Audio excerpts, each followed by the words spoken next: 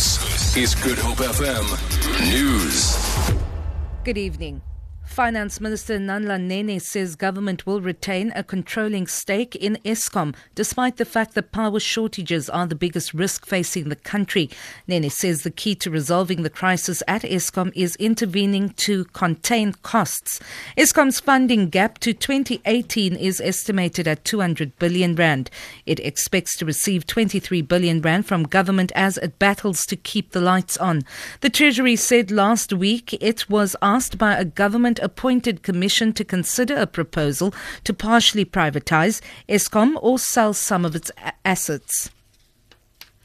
The search for a missing hiker on Table Mountain is continuing. The 25-year-old Taro Spes went missing on the mountain a week ago. Cape Town Search and Rescue's Robert Daniels says officials and volunteers conducted an extensive search on Table Mountain over the past 4 days without success so far. The search is still ongoing for the 25-year-old hiker who went missing last week Tuesday.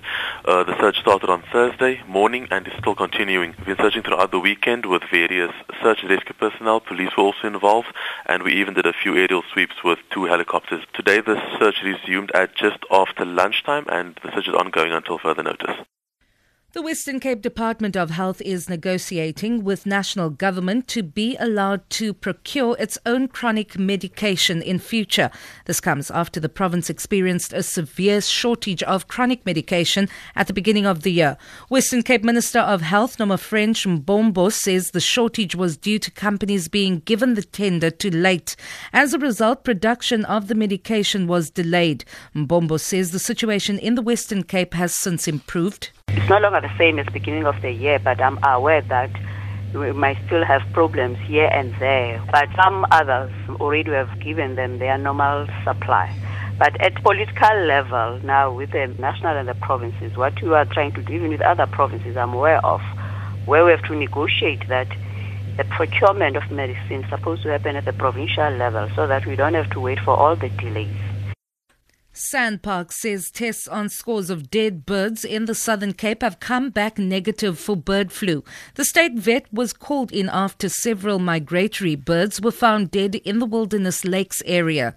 Sandpark spokesperson Nandi Mgwadlamba says, however, avian botulism has not been ruled out as the cause of death. The tests came back negative for avian or bird flu as well as Newcastle disease. But the report didn't rule out avian botulism.